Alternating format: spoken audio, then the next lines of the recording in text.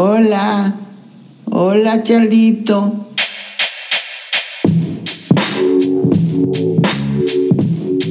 Charlito. Hola Charlie. Chuck. Hey Charlie. Okay, Charlie. Is your name Charles? It's Charlie, not Charles.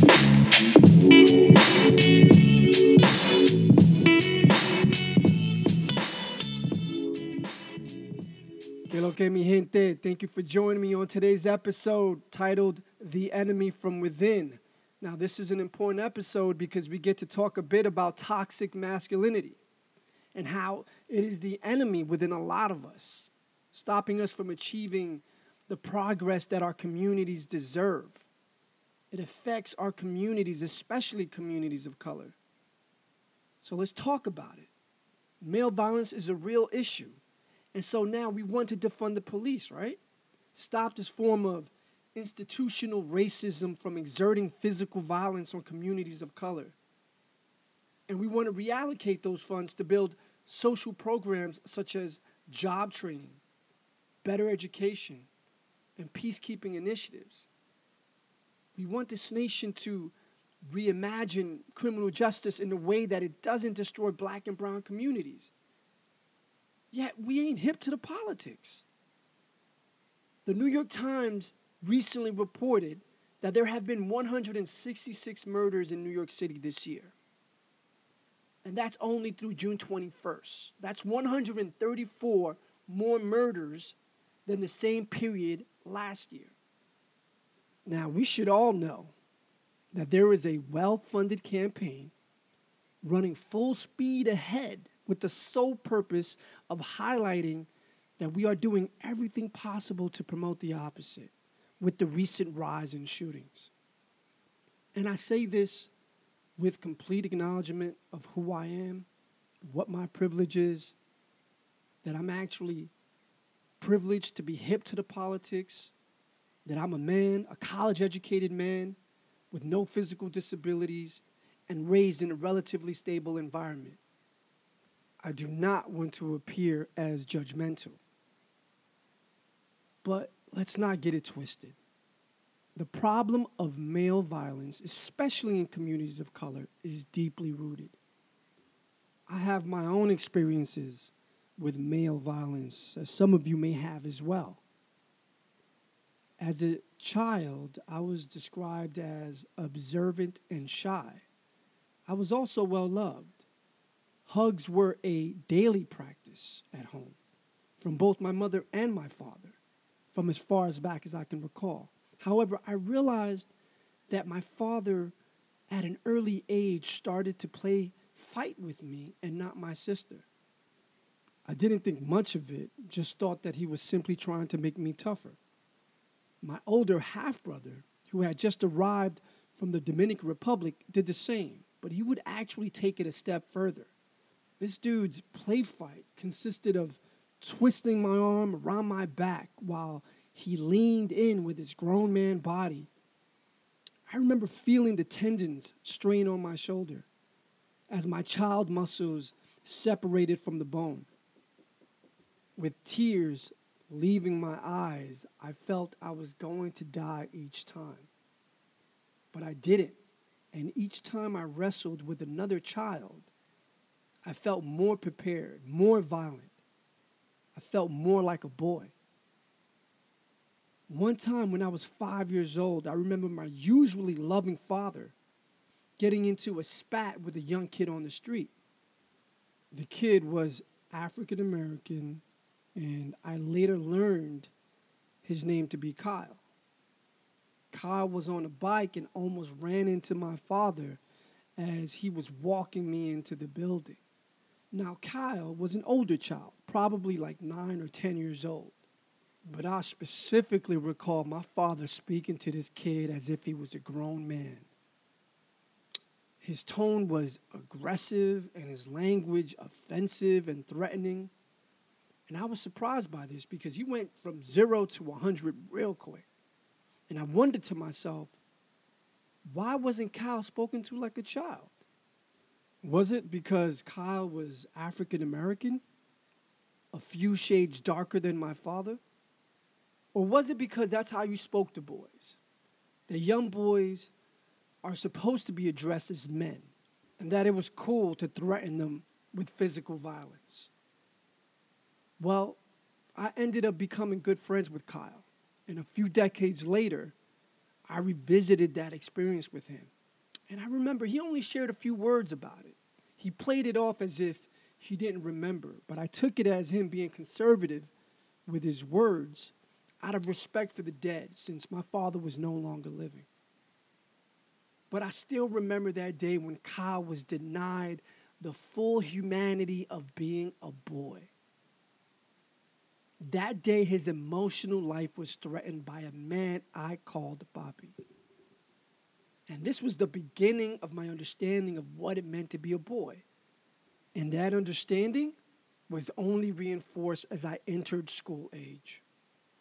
You see, in preschool, I was enthusiastic about school. But something happened when I got to the fourth grade or so. I remember feeling that my attention span wasn't the same, that I wasn't quite grasping or interested in the material presented by the teacher.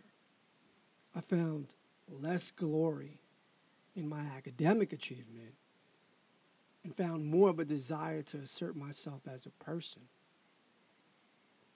Interestingly, I found data that reflect that scores among boys of color tend not to improve after the fourth grade, while the national average does. The data attributed this to a change in teaching style that went from holistic to method around that age. And now holistic style works better for children with stressful influences and pressures outside of the classroom, which I would imagine is the case for many boys of color. However, what I did not know was that another contributor of this decline was due to cultural differences between the student and the teacher, which was crucial for me because I felt none of my teachers spoke my language or understood the culture I was a part of.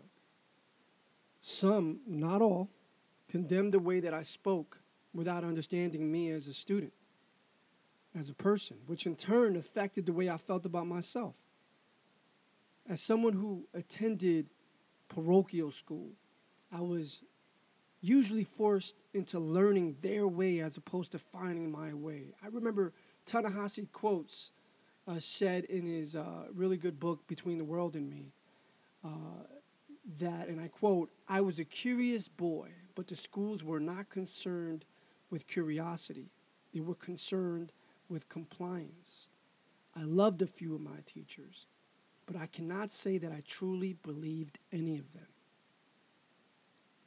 This is important because for kids, especially boys, peer pressures increases with age, while parents' attention to their children decreases with age. I recall when things started to get a bit violent. Boys started to act more hostile in class. The older kids would come around and try to pick on us.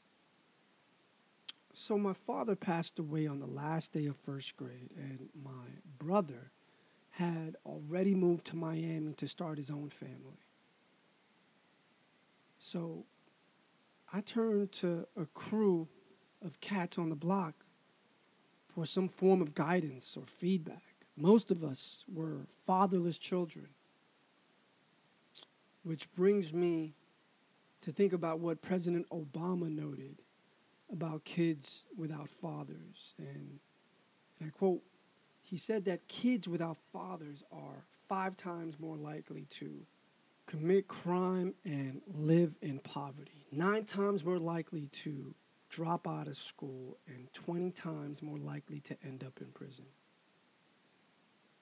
I remember I was 6 years old, 1 year after my father passed away. I took my bike, and with an older friend, and without notice, I separated from him.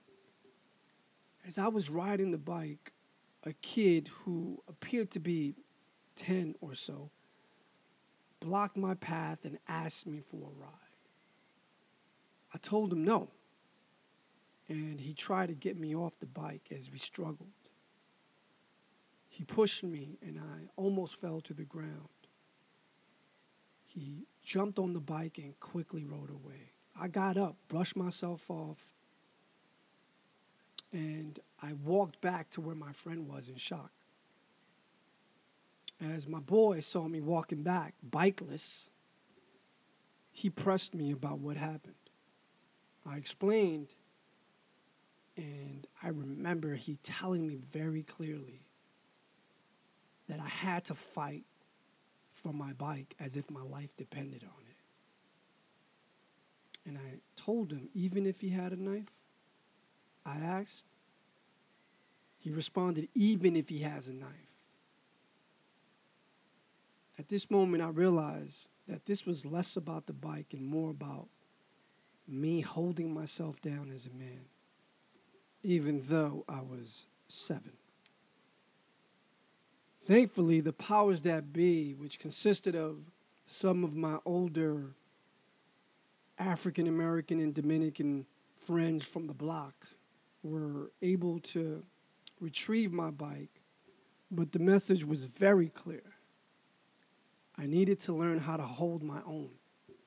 I know now that a boy can be raised in all of his humanity. He could be sensitive, he can be considerate, but in the 80s on my block, that boy was picked on by other children in the neighborhood, especially if he didn't show that he can fight for himself.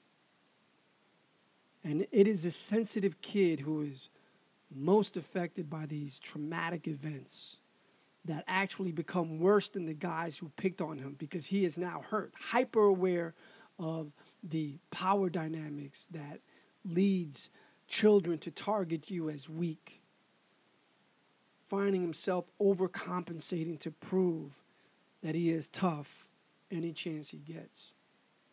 So now this same child moves in a way that he ensures that he never feels weak again. This child, this victim, unknowingly becomes the bully. This is how little dudes become lion-hearted. There is an innocence that is lost along the way. And again, that only gets reinforced as the young bull moves into his teenage years. Shit, as a kid, I saw a family that contributed to their sons being violent. Many of my friends' mothers who at times would speak out against this culture of violence were reluctant to even challenge their sons' tendency towards violence. I overheard several mothers tell their sons that if someone smacks you, you smack them back, because they were afraid that their child would be taken advantage of. My own loving mother, in wanting to protect my heart from a young girl in the 5th grade, teased me for displaying intense feelings over the phone with this young female classmate. I recall her stare and her raised eyebrow as she whispered, "No te oficies, que las mujeres no le gustan cuando los hombres se afician." She pretty much said, don't suffocate over her, that women do not like it when men fall all over them like that. Some of my boys also felt the pressures of living in a single-parent household early on, that their overwhelmed mothers told them that they were the man of the house, and because of that, they were treated as such. Many of them angry and confused whenever the mother had a boyfriend over. These same boys barely had to cook or clean because it wasn't expected from them. But a few years into their childhood, they were expected to become providers, even though they were still in the midst of their childhood. Many of us felt that unlike privileged-ass kids that you see on TV, we simply couldn't exist. No fuimos hijo de mami y papi, where we could just enjoy our childhoods and insulate ourselves from the financial pressures of the household.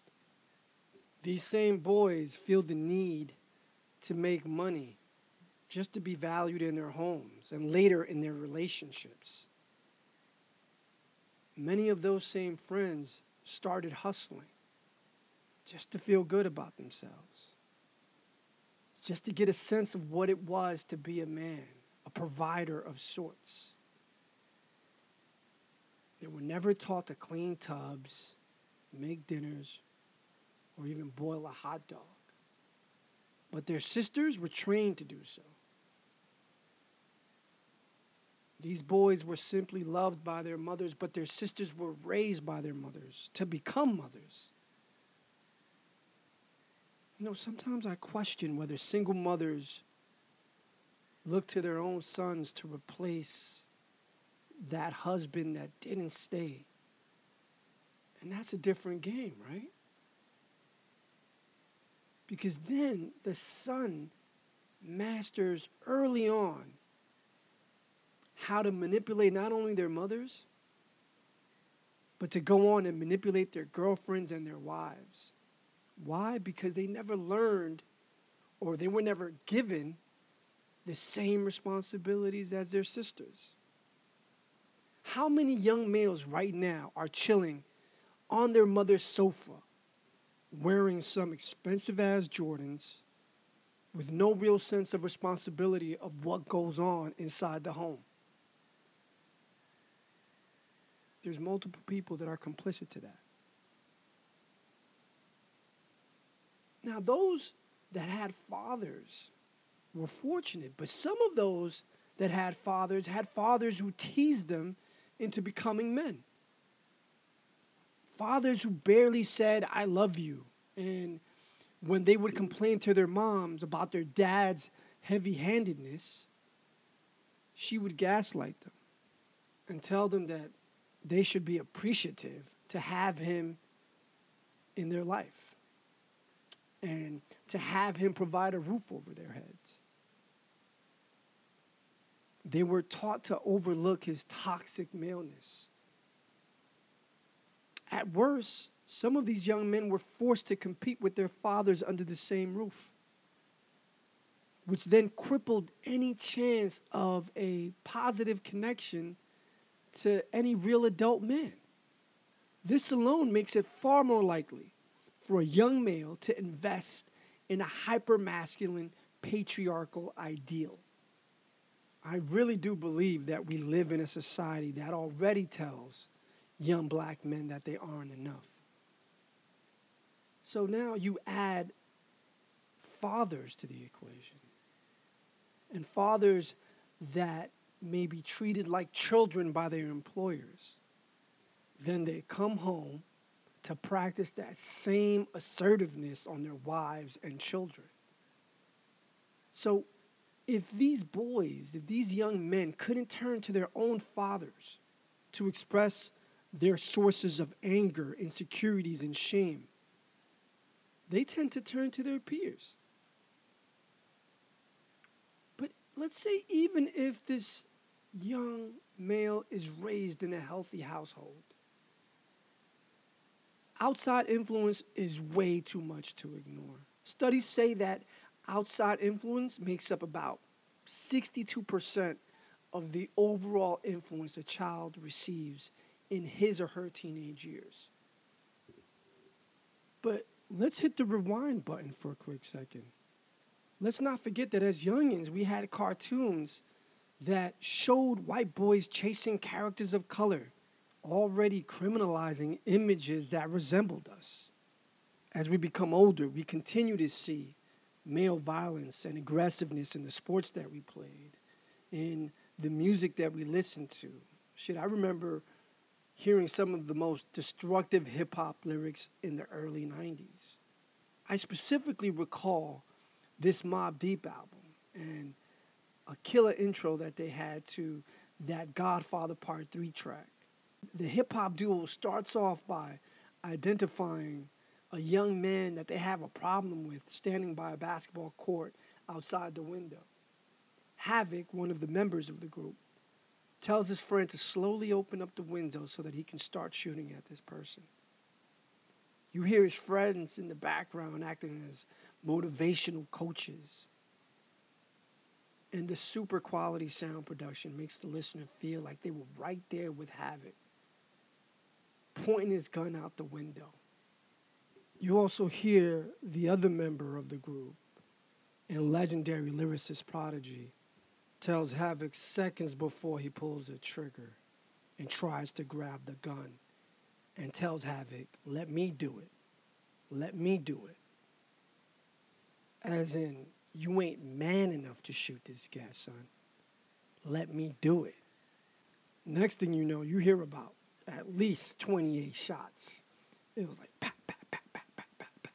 And me, the listener, experiences the rush of committing such a violent act as if I'm there, with jaw clenched, heart racing, pounding in my chest, wishing for this other man's demise. At the time, I felt more like a man when I would hear that track. Felt like a soldier ready to fight some crazy-ass war. I used to listen to the track almost always when I worked out. How crazy is that? I was also from Harlem, and at the time, it was known as money-making Harlem. And that was only because it glorified drug culture. You see, that as a teenager, we learned more about the vehicles that these drug dealers drove and less about the effects of their drug dealing on the community. And they would get love. They would get love from their friends, from their wives, even their mothers. To many of us, they were the American dream. The block was lit because of them, because of the resources they provided. They would later also help us get into clubs where we couldn't afford bottle service. I've always questioned whether these club owners knew what they were doing and what precedent they were setting for young males. The message was clear. We don't need you in here unless you can afford to pay $300 for a bottle. Meanwhile, our sisters were in there, our girlfriends were in there. The TV also inundated us with endless amounts of war movies that also pushed this good versus evil narrative, which usually meant white versus other. Also, one of my favorite cop shows overly and inaccurately represented men of color as criminals and again adorned this good versus evil narrative. Peer pressure was so intense that many of us learned as teenagers to become autonomous by becoming antisocial. We didn't know how to assert autonomy without exhibiting antisocial behavior. The streets were psychological warfare, and you learned to trust no one because emotionally you were still an adolescent. Bell Hooks said, and I quote, "It is in the isolation that teenage boys lose the sense of value and worth." I agree, and this opens the door for unchecked mental health and violence. Let me take you on a journey of memory lane where I share with you some of the violent trauma that I experienced as a young male until adult life. Starting when I was young, my loving grandmother once told me that her father, who was an activist in the Dominican Republic, was shot to death by soldiers under the instruction of the Dominican dictator at the time, Rafael Trujillo. She romanticizes death, though he was this recipient of violence. I didn't know my great-grandfather, so I thought about it without exploring much of the effects of his death on me. But my neighborhood brought me a little closer to death. And my overwhelmed mother could not compete with the violent culture I was exposed to. Let's go all the way to preschool. I remember witnessing students from other schools wait around the school just to be able to snatch hats and coats from the other students in my school. I remember when I was a fourth grader, or maybe a fifth grader, I was afraid to go out in fear that one of these kids would attack or steal something from me. But the feeling of being afraid was worse than actually going out there and risking me being attacked. So I would intentionally go out despite the tension with these other students. And one day, a much larger kid effortlessly snatched my favorite sky blue North Carolina cap off my head. It was like he shot a spider web from his palm to grab it. As soon as I processed the shock, which took me about 2 seconds, I ran up towards this boy, and as he curled up his fist, I was scared but prepared to get fucked up. Thinking to myself that I would be lucky if I at least get one hit. But before it got physical and this older kid destroyed me, this other kid from the neighborhood stepped in, grabbed a hat from this other guy and gave it back to me. The kid from my neighborhood, which I later learned to be Carlos Jose, told this dude that he knew me. Apparently, he also went to that nearby public school. I again started understanding the importance of alliance. The problem was that sometimes these alliances turned violent. Broadway was known for coming together to beat down thieves to a pulp. And though the police were present, they would sometimes allow this to happen. I learned this to be community justice early on. We started to protect each other from outside violence, but then in the early 90s, we started to notice that violence started to become deadly. I remember when I was 12 or so, a dead body was found in the trash dumpster near the designated spot on the block where I played crate ball. I remember a friend waving a gun at another friend for disrespecting him in that spot a few years before. I remember that loud ringing in my eardrums when this same dude let off shots in broad daylight. I remember attending my friend's brother's funeral. Her brother was shot to death by shooters on a roof, and it was a case of mistaken identity. And I remember that he was only 13. I can't also erase the memory of the agony I saw on her mom's face that day. Shit, I remember when I was 14 having a fist fight with my best friend, all because I didn't appreciate the bass in his voice. I remember my boy, my barber, Melvin, scheduling me for the Saturday after he planned to return from his Dominican Republic trip, to arrive that Saturday at the barbershop to learn that he was stabbed to death over a woman in Santo Domingo. I remember getting into fights with other kids on the block because I wanted to show cats I could fight.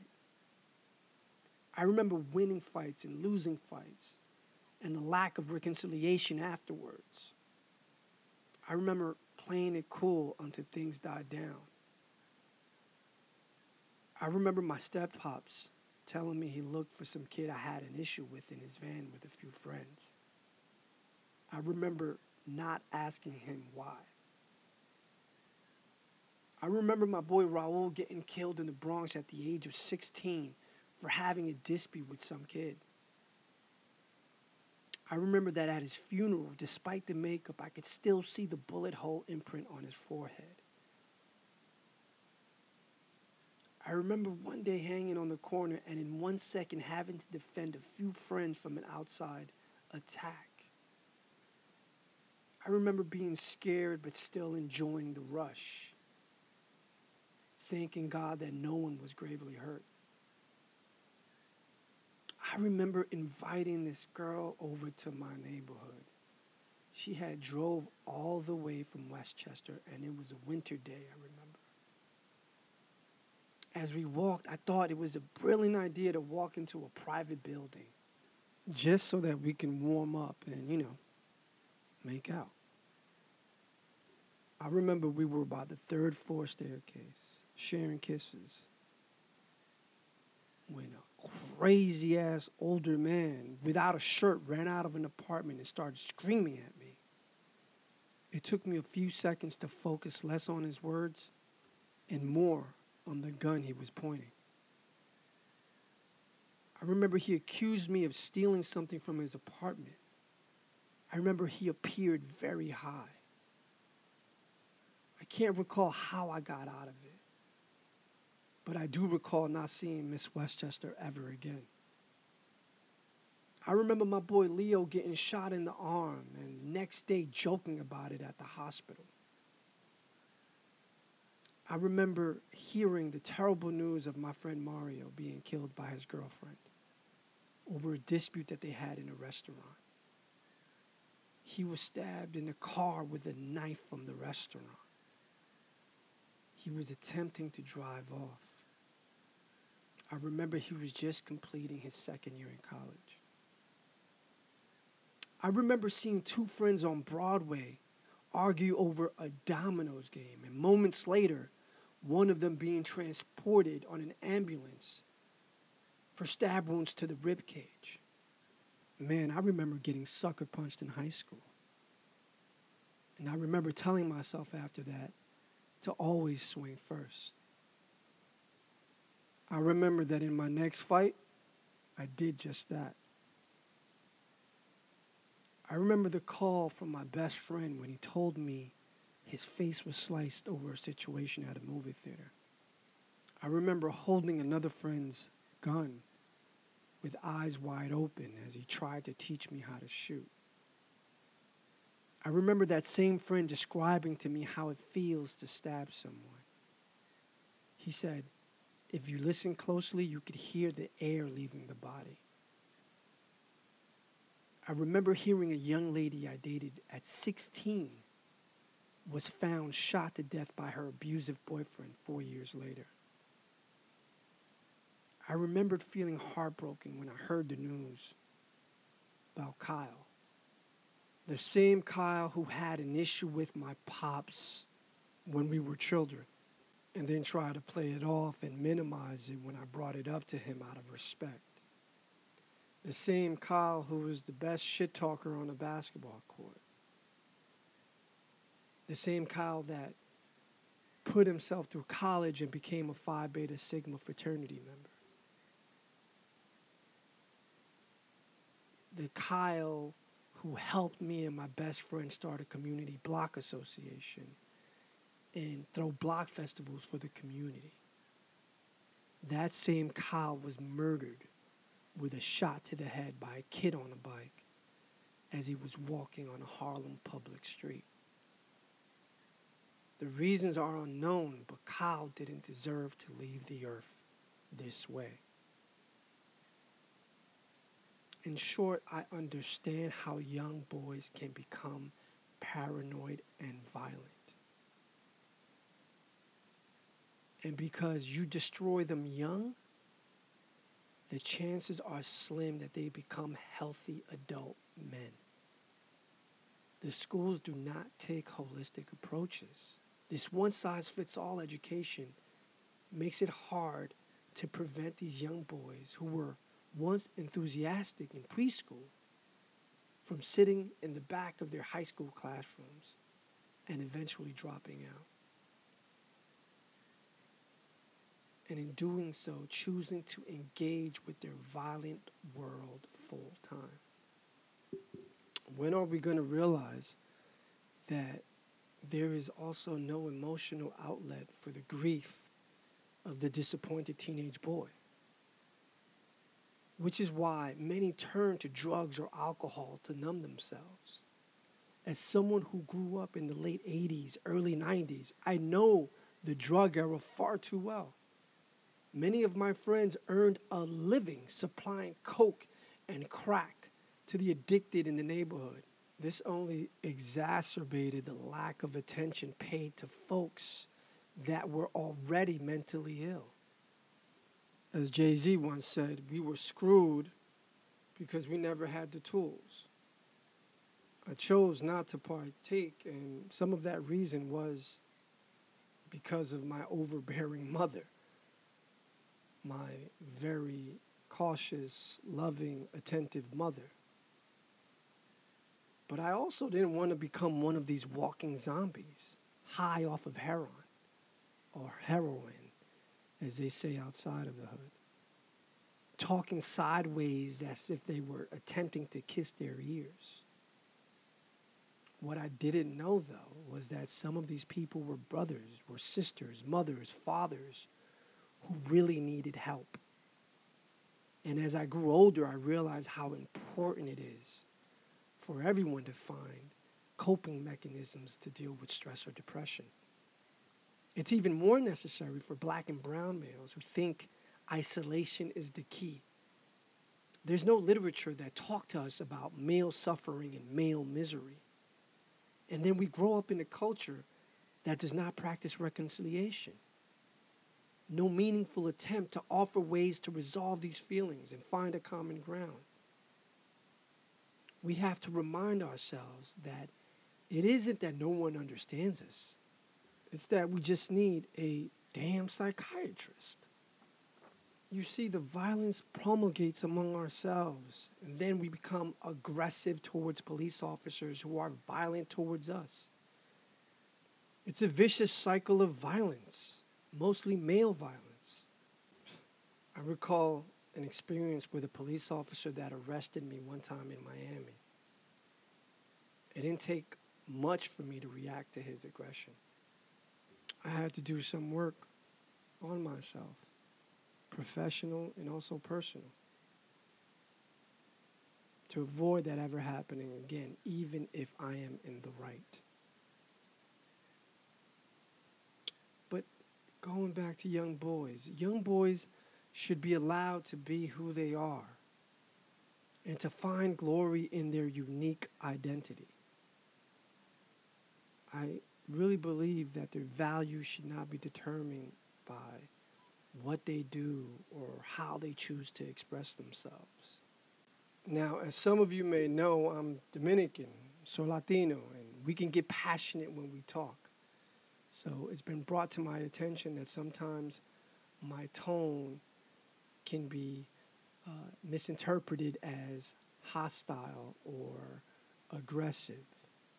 So as I was doing the work, I was more cautious of my tone.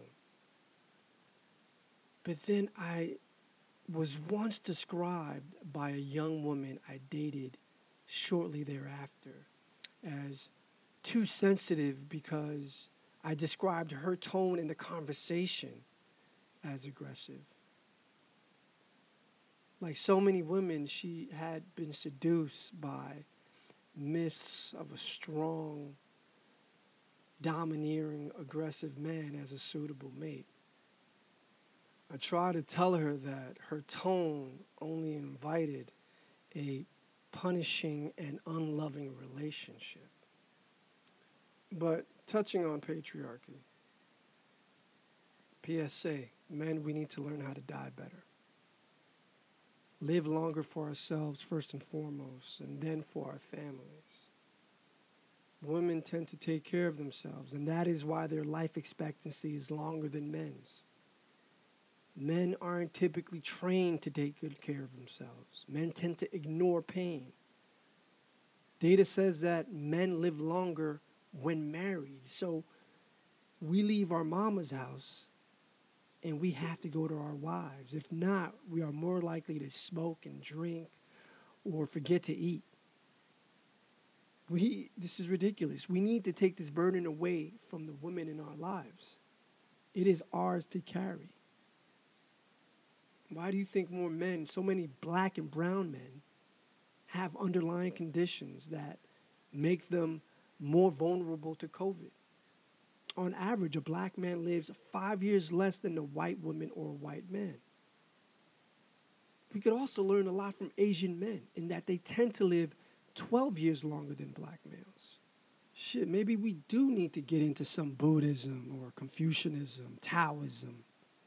Let the mind reflect and heal, and hopefully the body will follow. We have to understand that the pressures to bring home the bacon have also affected communities of color. In that we are so married to this, I hate to say it, patriarchal system that we can't understand the complexities and the uniqueness of our own situations. For example, a male can also provide for his family by taking on household responsibilities, not just by making money. You too can rear children. You too can clean or tend to the garden. If we continue to be married to these fixed gender roles, more men, more relationships will become and continue to be frustrated. The reality is that women of color are stepping up. They're graduating college at higher rates, entering the workforce at higher rates. Sometimes to build a family, men have to deprive their ego. Real talk, the industrial complex knows that there aren't enough well-paying jobs. And when the economy changes, the family structure changes. And what happens when men of color can't provide? They tend to leave their relationships, sometimes abandoning their children, crushed by the failure in measuring up to the patriarchal standard of having to financially provide. This has to stop. We should all place family before money or gender roles. That may mean providing with what you get from unemployment only. But we must acknowledge that this battle is really between the mental and the physical. Real talk, there's a mass media propaganda tool for white supremacists and super capitalists that targets young black males in heavy-handed brainwashing to reinforce psychological patriarchy. There is a nationalist agenda that prevents envisioning alternative ways of thinking about being a man, of what it is to be a boy. It is an aggressive and a hostile one that trickles down from the top. So let me remind you, it takes two to conspire. An active participant of the conspiracy and a passive participant of the conspiracy. And I would argue that white supremacy, greed, and institutionalized racism is the active participant. And guess who is the passive participant? We are, the one in the mirror. The enemy within us conspires with the system in place, a system built to keep us down, a system that preserves power by maintaining control of our minds. And our minds control our bodies, so they control our bodies. The narrative doesn't have us dying like war heroes, combating evil with boots on the ground. The narrative has us dying, crying for our mamas. And this country subsidizes all of this undesirable behavior by defunding education and other programs that preserves the mental and physical health of so many, including your father, your brothers, your sons. So as I leave, I want to quote Ta-Nehisi Coates in where he said in his book, Between the World and Me, to yell black on black crime is to shoot a man and then shame him for bleeding. And let's not get it twisted. Though I agree with this statement, let's take it a bit further. If the system in place is putting the gun in your hand, can you decide to not pull the trigger? Thank you for joining me. Pa'lante.